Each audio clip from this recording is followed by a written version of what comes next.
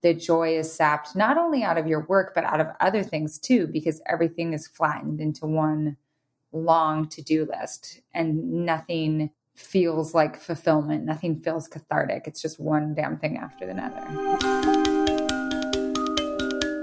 I'm Jocelyn K. Glei, and this is Hurry Slowly, a podcast about pacing yourself, where I explore how you can be more productive, creative, and resilient through the simple act of slowing down.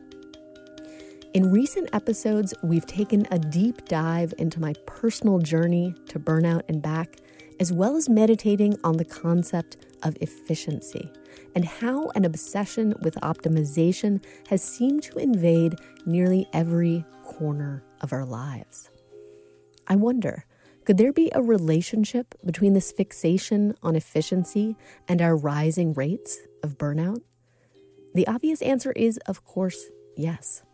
But it turns out that there's a lot more depth and complexity underlying this phenomenon of overwork. To help me explore those nuances, my guest today is Anne Helen Petersen, senior culture writer at BuzzFeed and the author of a recent article that went viral called How Millennials Became the Burnout Generation. It's a fairly in-depth article, but Anne had me hooked from the fourth paragraph with the intriguing phrase errand paralysis, as in that list of errands that's stuck on your fridge or sitting on a Post-it on your desk that you just can't seem to do, no matter what. And when Anne started pulling on that thread, that psychic block against mundane errands, what she found was a trail of small decisions, actions, and habits that led her all the way into a cathartic realization that she was living in a state of burnout. In this conversation, we talk about how the millennial generation has been groomed to be obsessed with work practically from birth, additional factors that contribute to burnout, like carrying heavy student debt, and why we need to bring back mandatory vacation. But this is not just a conversation for millennials, because we're all impacted by burnout, and we're all impacted by millennials. So let's dive in. You recently wrote a very in-depth piece about burnout for BuzzFeed, and you start out by talking about this idea of errand paralysis, which is, I think, something that we can all relate to. Can you describe this very modern condition? Yeah, the way that I think of it isn't that like you are unable to do all tasks in your life. It's more that second half of your to-do list, the things that have low payoff relatively for you as a person, those things just keep rolling over and you cannot bring yourself to do them, even though they are relatively easy. So for me, these tasks included getting my knives sharpened because I could still cut with them, right? Like it wasn't like I had no knives. And bringing my shoes to the cobbler, which I could still walk on my shoes. It's just that like the heel was getting thin. But then also things like replying to some emails to people who I really love that like it just never became the priority. And to be clear, the other thing is like you are always doing the tasks that you need to do in your own job. So I wasn't failing as an employee. And, I was trying to do a good job as like a partner in my relationship and as a person, like, I don't know, a citizen, but I could not get myself together to do those smaller tasks. Right. So you're still getting all the stuff done that really relates to work and career advancement, but it's all of those sort of little things that you need to do for yourself, right? Like also making doctor's appointments or things of that nature. Yeah, absolutely. Things that almost entirely benefited myself. And one of the things that I was struck as I read your list and was thinking about my own, and I think you circle back to this actually at the end of the article, is that all of these things that sort of end up on this kind of list of errands that we find ourselves really unable to tend to, is that many of them are things that really resist optimization or that are sort of emphatically inefficient, like, filling out and submitting insurance forms for reimbursement. Yes. And some of them are things that cannot be done on the internet. So in my original list, I had registering my dog, right? And my editor was like, of course you can do that online. And I'm like, no, you can't. Not in, I live in Missoula, Montana. So like I had to, and I don't have a printer, which a lot of people, got fed up with the fact that their printers were not optimized and ran out of ink every year. So just decided I'm not going to have a printer anymore. But that means I have to go to the FedEx store in order to print something off and then take it to the dog registering place. And that the number of steps is what made it difficult for me to actually complete the task.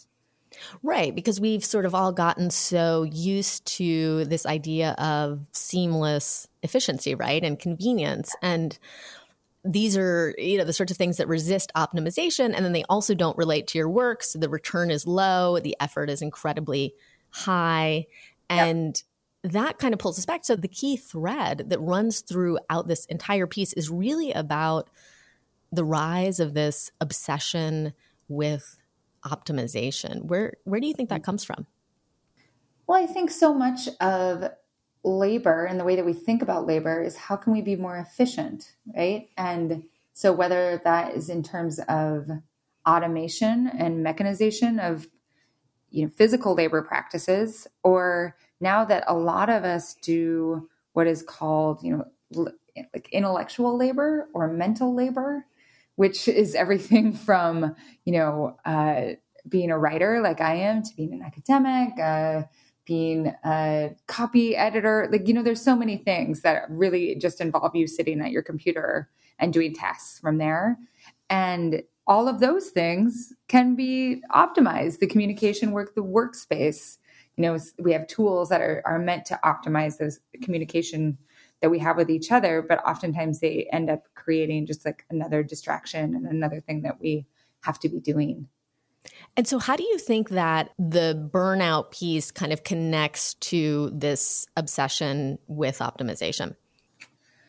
Well, I think that a lot of the things that are sold as cures for burnout are actually ways to optimize ourselves to make us even more efficient. So, if you are struggling with too many distractions when you're on your computer, a lot of times people will say, well, you should try meditating, right? And that meditation isn't intended to really center you in terms of like just your mental health. It's more intended to make you be able to concentrate so that you can do more work for longer. Or even benefits in the office. Like, so I work at BuzzFeed, which is a website, but it's also kind of a quasi startup. And like many startups, our offices are filled with snacks and we have catered lunches and stuff like that. And people think that that is an incredible perk. And in some ways it is. Like you don't have to pay for lunch. But at the same time, the philosophy behind it is that the longer you can stay at work, the longer you can work, like the less time I spend going out with friends during my lunch hour, the more time I'm working. Like, I don't even think of a lunch hour per se. It's more just, okay, I go pick up my lunch and then you can go back to your desk. Right. So a lot of these things that are pitched as self-help, you talked about meditation, are in many ways actually work help, right? Ways to help us be better workers rather than things that actually contribute to the care of the self in any real substantive way. Yeah. And I think of something like Slack, which was marketed and is marketed as an email killer. And yeah, it's reduced some of the emails that I have received from my coworkers. But at the same time, it has created this atmosphere where you kind of have to be, a colleague of mine once called it LARPing your job, like live action role playing your job for Slack, for your colleagues all the time. So you're always kind of checking in and trying to make a comment to show that you are working, when actually, if you're working, you're not in the Slack room making a comment. Oh my God, I love that idea of LARPing your job. That's hilarious.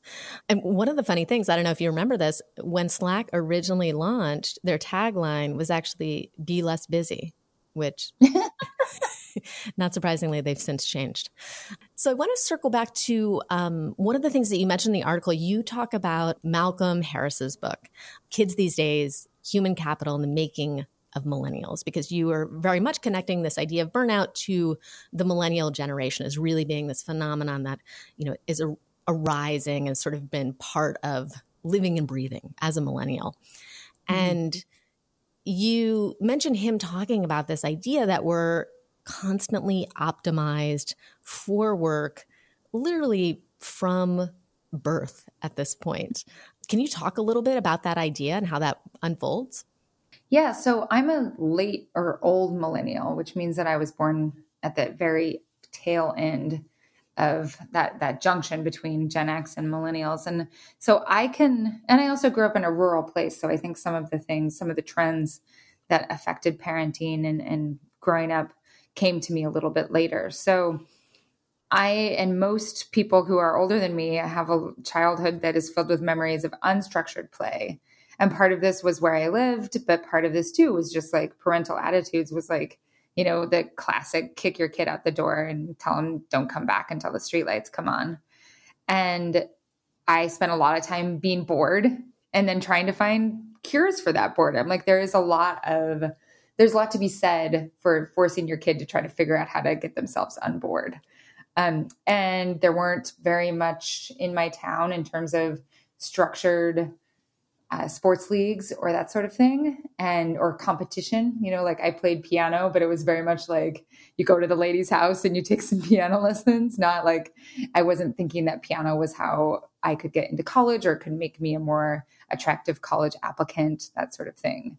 And that began to shift over the course of really the 90s, I think is when there became this really specific shift in thinking in terms of what's called vigilante parenting. This is kind of different than helicopter parenting because helicopter parenting is really specifically associated with like bourgeois, suburban type parents.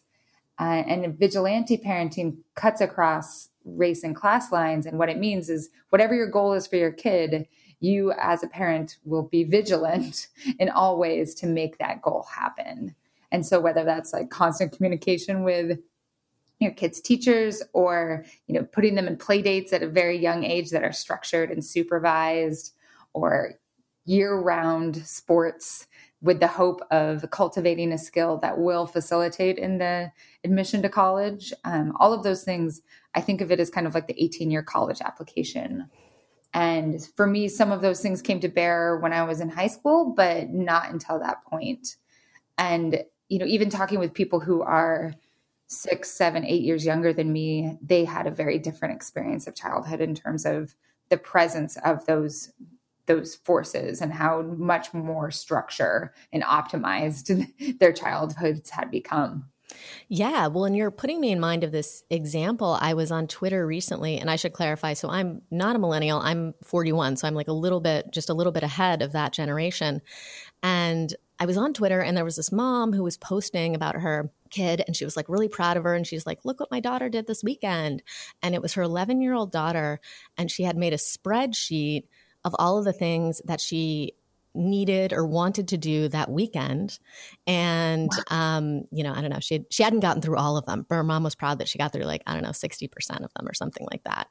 And seeing that, just seeing one, that the child even had the idea of making a spreadsheet at the age of 11. And then, that her mom was like, this is great, and I was like, wow, I really do not relate to that, in terms of doing something like that at that age. But it seems like such a good example of this, really inbred optimization and efficiency that you're kind of talking about. It's become really embedded in the culture.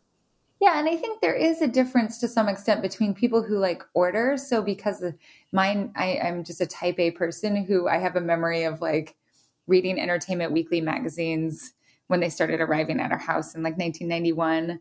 And I would catalog them and give each of them a grade. This episode or this issue of Entertainment Weekly was a B+. And trying to institute order on things that don't have a lot of order. And sometimes that is actually out of boredom, or even we did a 6-hour road trip during the summer. And I made up a schedule for my brother and I, for these 20 minutes, we're going to read books until we get kind of car sick. And then we're going to play with our stuffed animals. So that to me, that's different than optimizing, which is like, how many things can I possibly get done? And this is more like, how can I control my brother? Right. Well, and what the upshot of all of this optimization is, right, is this idea that we internalize the sense that we should be working all of the time, and that is really the thing that's kind of pushing us into this burnout epidemic. Absolutely. And I started some of that internalization during college, but it didn't really hit until graduate school, which is when I came up with the everything good is bad, everything bad is good paradigm. And how does that play out exactly? So that is when you think to yourself, you're like, when you're in grad school and you're supposed to be studying and reading and doing work all the time, that when you're not doing those things, when you're giving yourself a break, when it's something good for you, right? Like taking a break, you feel bad about it because you're not working. But when you are working, you're exhausting yourself. You're just like slogging through your work. You feel good about it because you are working. So that's how like everything that feels good actually makes you feel bad. And everything that feels bad actually makes you feel good within this paradigm.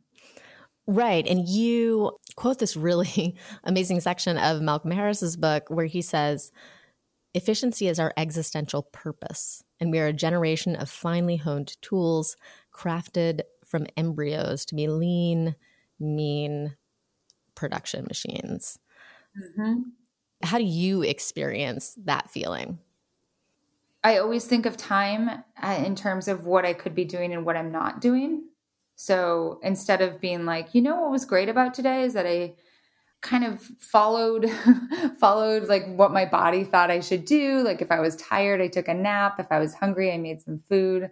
If I looked outside and said, that looks great, I went outside. But, if you asked me to make a list of all the things I accomplished, there wouldn't be anything on that. That feels bad. And that's life under this like production mentality.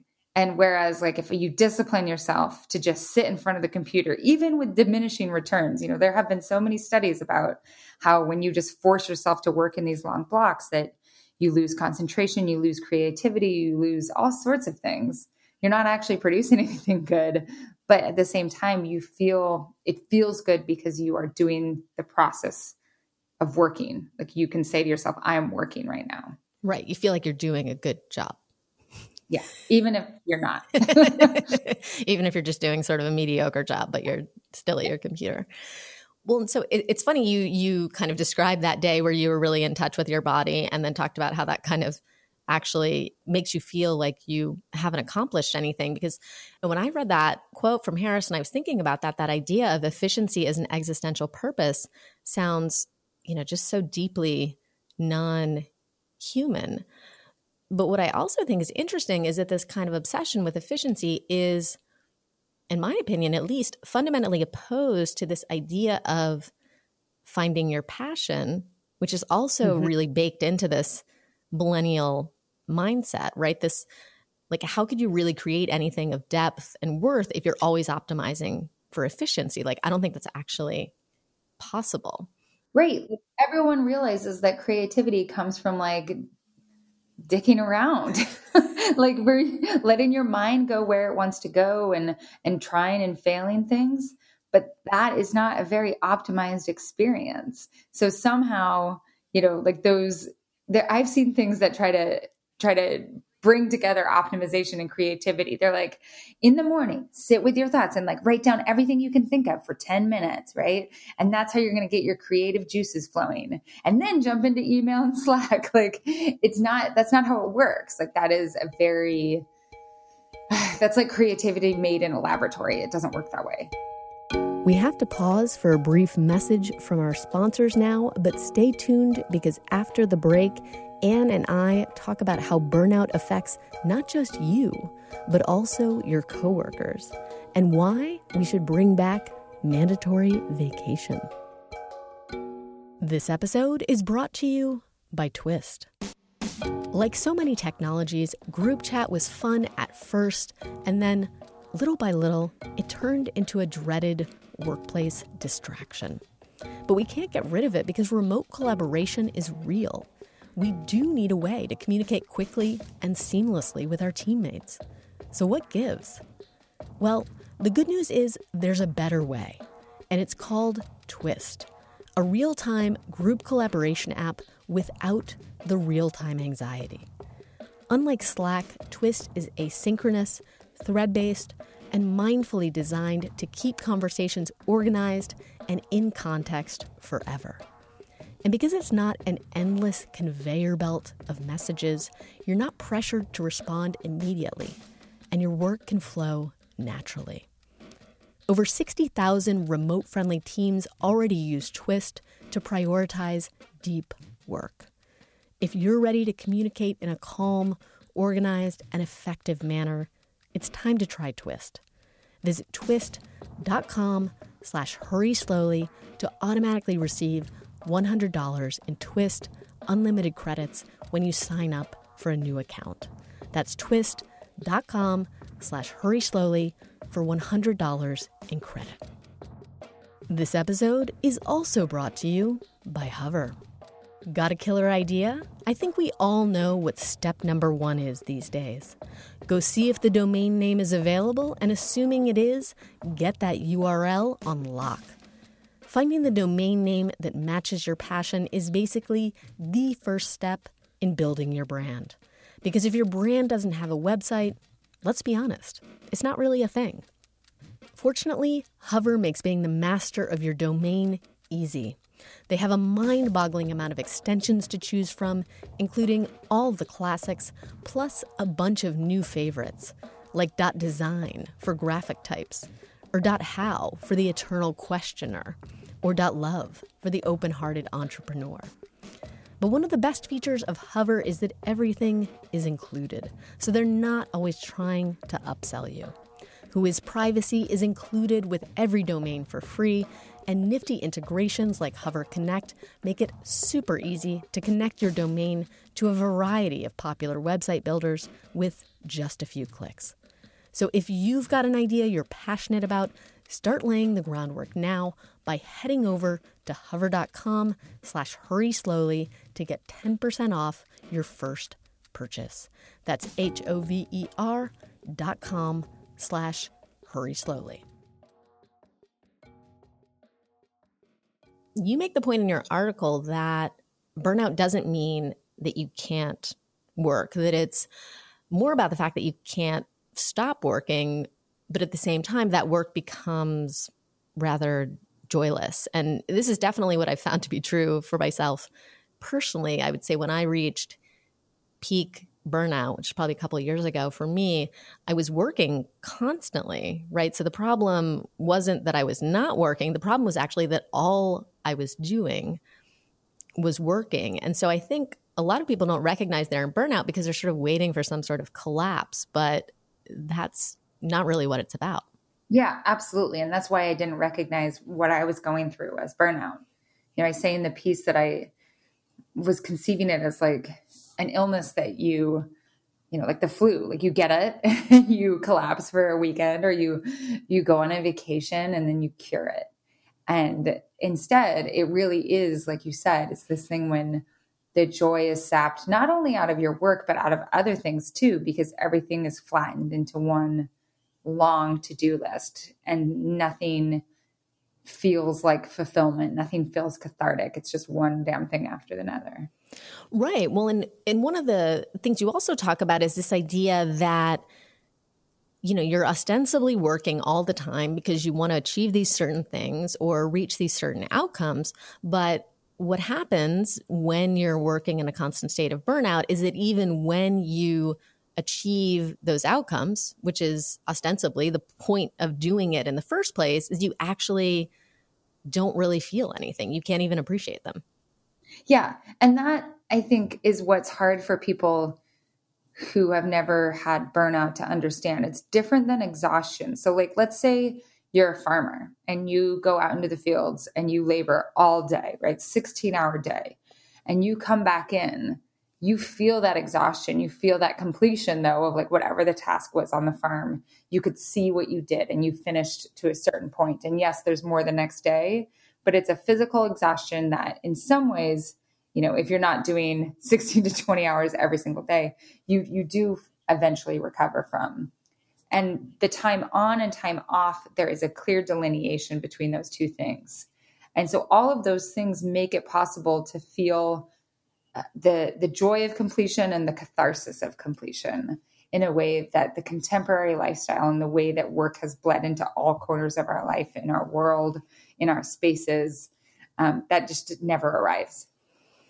Yeah, well, and one of the bits of research that you reference in the article and that you were sort of alluding to earlier is a really interesting book called Scarcity, in which they did some research both on people who were living in poverty, so who had money scarcity, and then people who were extremely busy, so were experiencing time scarcity. And the interesting thing is that both of those states kind of had similar outcomes, scarcity of money and scarcity of time, right? They both had the outcome that you almost get this sort of tunnel vision, right? And I think this is part of what you were talking about. Like, you're kind of not able to see the big picture or appreciate the big picture any longer. You just can only see the short term and, kind of only see the next thing on your to-do list. And that's part of what also makes it sort of difficult to experience any sense of joy, I think. Yeah. And also with that scarcity, you oftentimes in precarity. So not knowing what the next thing is, not knowing when something will end, not knowing when your next meal is, not knowing how you're going to pay for health insurance, like so many different things. It puts you in scenarios where you make decisions that might not be smart. And that doesn't mean that you are a dumb person. It means that your psychological situation has made it difficult to make smart decisions. Right, because it's part of the cognitive load, right? That scarcity of money or that scarcity of time is placing on you. And was that something that you felt like you experienced when you got out of college, right? Because this is sort of part and parcel of the millennial condition and why you connect that specifically to burnout, right? This idea that being saddled with debt adds this layer of precarity, which again, kind of fuels this whole cycle, really. Yeah. And a lot of it too, I think many, many, many of us amongst the millennial generation, we entered the workforce during the economic downturn. And some of us, like me, were like, oh, okay, so I guess there's no jobs now. I should just go to grad school. And then you saddle yourself with debt. And then once you graduate, there's still not necessarily the jobs that you thought you would be equipped to take on. And so it's just overwhelming fear. And the other thing, the piece I'm working on right now is all about student loans and student loan forgiveness programs and how they're not working. And something like trying to deal with student loan servicers, part of it, it's not that like we are lazy and can't get our act together to actually call the person on the phone. It's that every interaction we have had with those servicers has been a traumatic experience and that there's no clear answers. They're not acting in your own best interest. Your interests have been misrepresented to you. So there are all these things that make making good decisions about your loans incredibly difficult. One thing that I thought was so interesting when I was reading your piece was you talk about the introduction of the term burnout, kind of into the psychological lexicon. And I think you pinpointed as being the year 1974. And if I'm not mistaken, I think I was reading the book Average is Over by Tyler Cowen, and he pinpoints 1974 as the year that wages stopped rising, right? Mm-hmm. So that was the year where, things sort of just stopped getting better and better and better as the years unfolded. So I thought that was just interesting that there was sort of that, kind of synergy with the word burnout entering the lexicon at that same moment. But that's a thread that you pull on as well, right? This sort of economic trend and how that contributes to burnout. Yeah, absolutely. I think that, You have to be careful with like causation versus correlation and all that sort of thing. But I think you can make a pretty clear argument about the moment when the harder we worked, the better things got. When that started to switch, right, or shift, or the promise didn't hold, then you get these symptoms of burnout in manifesting in more visible ways. And I think, one of the responses to my piece is like, there has always been burnout. And yes, like in the article, I talk about how burnout symptoms that we would call burnout have been described like in the Bible. But at the same time, the difference is that this isn't something that afflicts like a certain percentage of people, or, people in a certain vocation, or just soldiers, or a limited amount of people. The way that I conceive of it amongst millennials is it is something that if you are in the workforce as a millennial, you are touched by it. Right. Well, do you think that it extends beyond? I would say that it certainly does. Yeah, absolutely.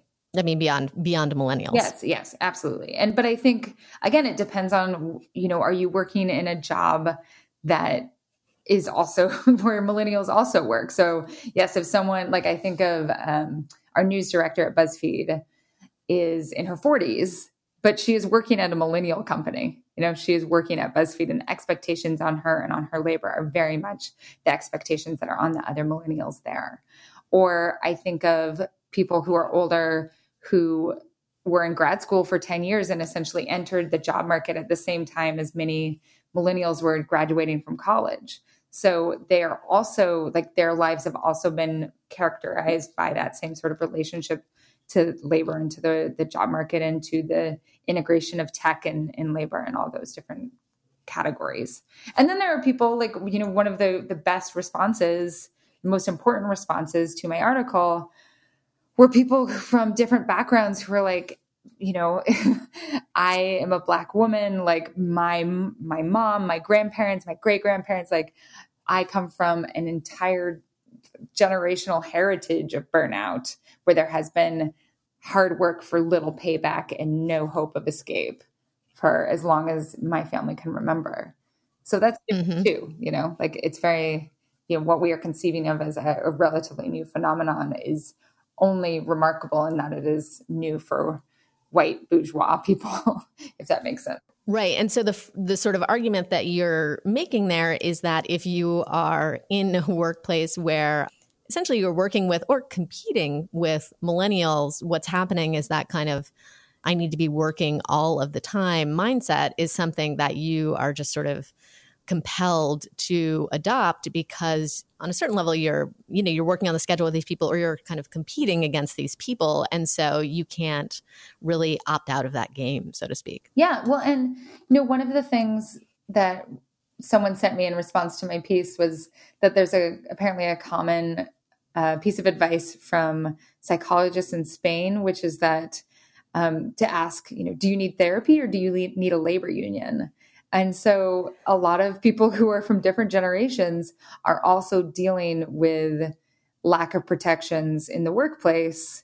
Just because you're Gen X doesn't mean that you aren't also operating in a non-unionized workplace. And I think that that's something that, again, cuts across generational lines. Yeah, absolutely. And I think maybe you touch on this a little bit too, but this idea of taking vacation and this kind of new startup trend towards unlimited vacation, Yep. Right? The idea that, you can take as much vacation as you want, but when there's no strict parameters put on that vacation and there's no uniform times when everyone goes on vacation, that's something that really just looks good for quote unquote optics. But what actually happens is that then people take significantly less vacation or they take no vacation, right? Yes. And this is something that for people who don't work in workplaces like that boggles their mind. They're like, what do you mean people take less vacation? But it does become a way to perform. Like if you are taking less vacation, then you are working more, right? And so it's a subtle way to show that you are constantly working, sometimes consciously and sometimes unconsciously, just in the fact that like you conceive of yourself as so essential to the workplace and oftentimes are that there is just no way to cover for you when you leave. And then I also think, like, I know there amongst millennials, unionization is becoming much more prevalent, and especially like within journalism. And one thing that I know, like a request or a negotiation point for some of the unions that are rising in journalism is that after covering a traumatic event, so whether that's a school shooting or a murder or a natural disaster or something like that, you have to, there's a request for forced, like mandatory time off. And the reasoning for that is that I think, when I've covered things, like I covered a mass shooting and I went straight back to work, and my manager said, it's okay if you need some time off, you can take it. But the phrasing of that, right? If you need some time off, it encourages you to think, I don't need time off. Right. Or you look weak if you need it. Yeah. Or not even just, because that's the other thing, is that a good manager will try to phrase it in a way like it's not a sign of weakness if you take time off. But instead, what you're trying to do is show I am strong. Mm-hmm. And so you don't take time off because you don't necessarily think that you need it. Because the thing is with burnout, and after covering traumatic events or after working incredibly long hours for a long time, is that it's not that you suddenly like stare at the wall and can't get out of bed. That is acute burnout. But most of the time you just kind of feel a numbness that is similar to depression, but is not clinically depression. And that's something that most people don't understand. So you have to enforce it in order to make people like me who have been programmed that to not work is to fail, is a moral failing, is a psychological failing. You have to force it in order for it to become standard. Yeah, I think that's such an important point, and particularly for people who are listening, who are managers, who are kind of trying to figure out the best way to deal with this stuff, mandatory time off. I really don't think there's sort of an alternative or better solution to that. I myself worked briefly at Adobe, and one of the best things about working there was that twice a year, once in July, right around the week of July 4th, and then once right around Christmas, they would have the entire company shut down for a week. And I've never worked in a place where there was sort of a mandatory shutdown like that. And it was amazing how relaxing it was, because it wasn't just that you got to go on vacation. It was also that you knew that, no one was depending on you and everyone was on vacation. And the impact of that is really incredibly powerful. Yeah. The week between Christmas and New Year's, first of all, as an academic, we always had that entirely off, which meant that I just worked the entire time. But when I was, as a journalist, we do have some of those days that you can work. And I've always hated those days because it felt like such an in-between time where you're kind of given permission to slack, but at the same time, it's not like an explicit permission. And so there's part of me psychologically that's like, I should be working really hard, but then there's no one else working hard. So there's not a lot of, it just felt like this weird netherworld, and I couldn't figure out what my labor should look like. And it was incredibly distressing when it should have just been relaxing. I've also read that burnout itself is toxic in terms of kind of spreading from person to person, we'll say. So that if, you are burnt out in your workplace, what happens is, as we discussed, your sort of level of enjoyment of your work really starts to drop, and that this kind of negative attitude and probably also, kind of short fuse and general lack of inspiration is something that can really spread to other people as well. Is that something that you found? Yeah, I think so. Like your burnout burns other people out, or exacerbates their burnout. And this is why, one of the follow-up pieces to my piece was written by my friend, Jonathan Malasek. And he closed the piece with thinking about the fact that we can't just be trying to cure our own burnout. Like that is such an American and individualistic way to think about this. But instead, one of the most productive ways to think about it is not only how can I think about my own, but how can I think about alleviating burnout in others? So what practices in my own life, consciously or unconsciously, are creating more of a burnout situation? in my coworkers' lives, in my partner's life, in my family or peers' life. And I think like for managers, especially, there's a lot of ways that you can think about whether it's enforcing mandatory things or instead of just saying like, no one needs to read email after 6 p.m., saying no one can send email after 6 p.m. So actually setting boundaries that aren't just made to be broken to show that you can work more, but actual boundaries, like that's an easier or an important way to think about how we can decrease burnout in others. Right. And also leading by example. So not just saying, you don't have to read my emails after 6 p.m., but you yourself not actually sending any emails after 6 p.m. as a manager. Totally. Well, and I had a real problem with this in that like my former editor was always teasing me about how much I worked. And yet he worked, like was just constantly staying at the office, like he was modeling, I was trying to live up to his burnt out lifestyle. Exactly. I know. And then you wonder, like, why do you work so much? So at the end of the piece that we've been discussing, you are very much not prescriptive. In fact, you kind of describe burnout almost as this kind of chronic illness, right? Something that sort of needs to be managed rather than something that could be cured. Even though you don't describe or offer a cure, you do describe a kind of personal catharsis. What exactly was that and how did that feel? I think so much of it had to do with just giving it a name and coming up with a vocabulary to talk about it.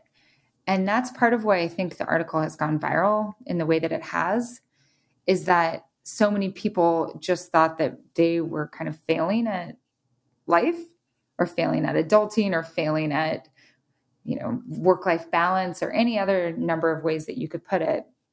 And thought that they were pretty alone or ashamed of that failure of not being able to juggle all of these things. And what the article did was not only give some language and give even just a word like burnout to describe the feeling, but also provide a means to talk with other people about it. And whether that happened on your people posting it on Facebook, or so many people have told me they've sent it to their therapist or to their parents. I have so many emails from parents who've said, my kids sent me this and I really feel like I understand more of what they're going through now.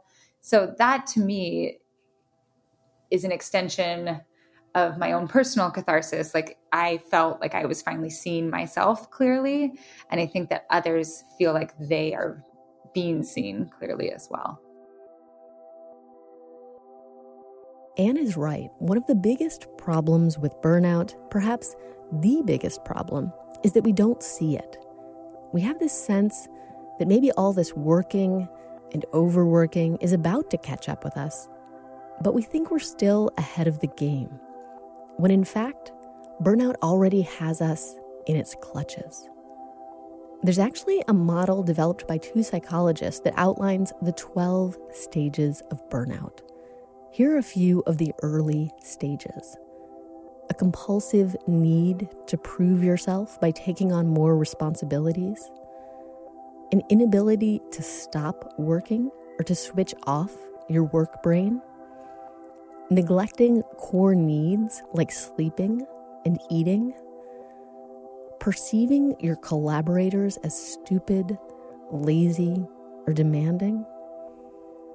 And viewing all of your problems as being caused by time pressure or work. The list goes on, but you get the idea. Burnout is not a dramatic collapse. Instead, it's a turning inward, as all the little things outside of work that bring us joy are slowly eroded away. Noticing when your partner is thoughtful and being able to return that care. Losing track of time while engaged in a hobby. Experiencing the awe of nature on a simple walk. Work isn't everything, but it's hard to remember that if you never take a break.